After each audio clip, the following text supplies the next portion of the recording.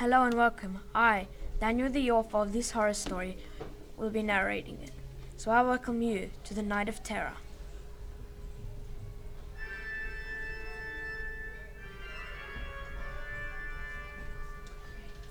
This audiobook is recommended for the age 10 and older.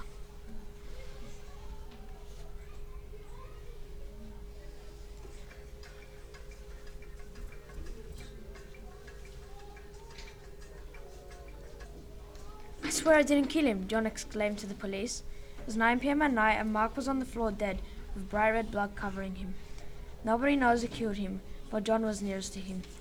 The police came as soon as tears rolled down John's face. Harry came along with the police and shouted to John.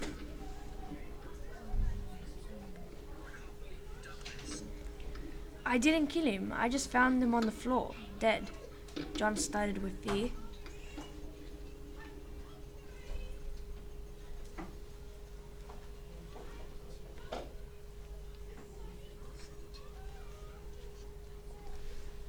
The police said.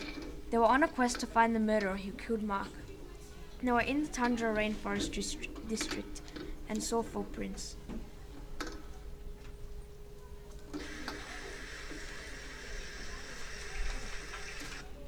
They kept following them thinking it was Mark's before he was killed. The footprints ended at a sudden point. Should we check their house or should we set a trap here? John?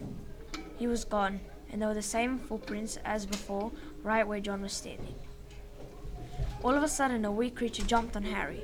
He found John with the same creature. What should we do? Harry whispered in terror. The creature threw us on the floor. At that same moment, they found two of them. The creatures were about to eat them. Harry found the pan on the floor and smacked the creatures. They fell unconscious. Then he saved John. They were glad that they were saved. How will the police believe them?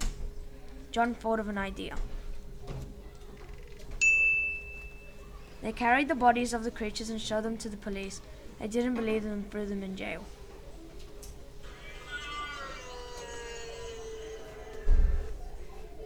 What will become of Harry and John? Will they be proven innocent? Will the footsteps be seen and identified, or will they escape from jail?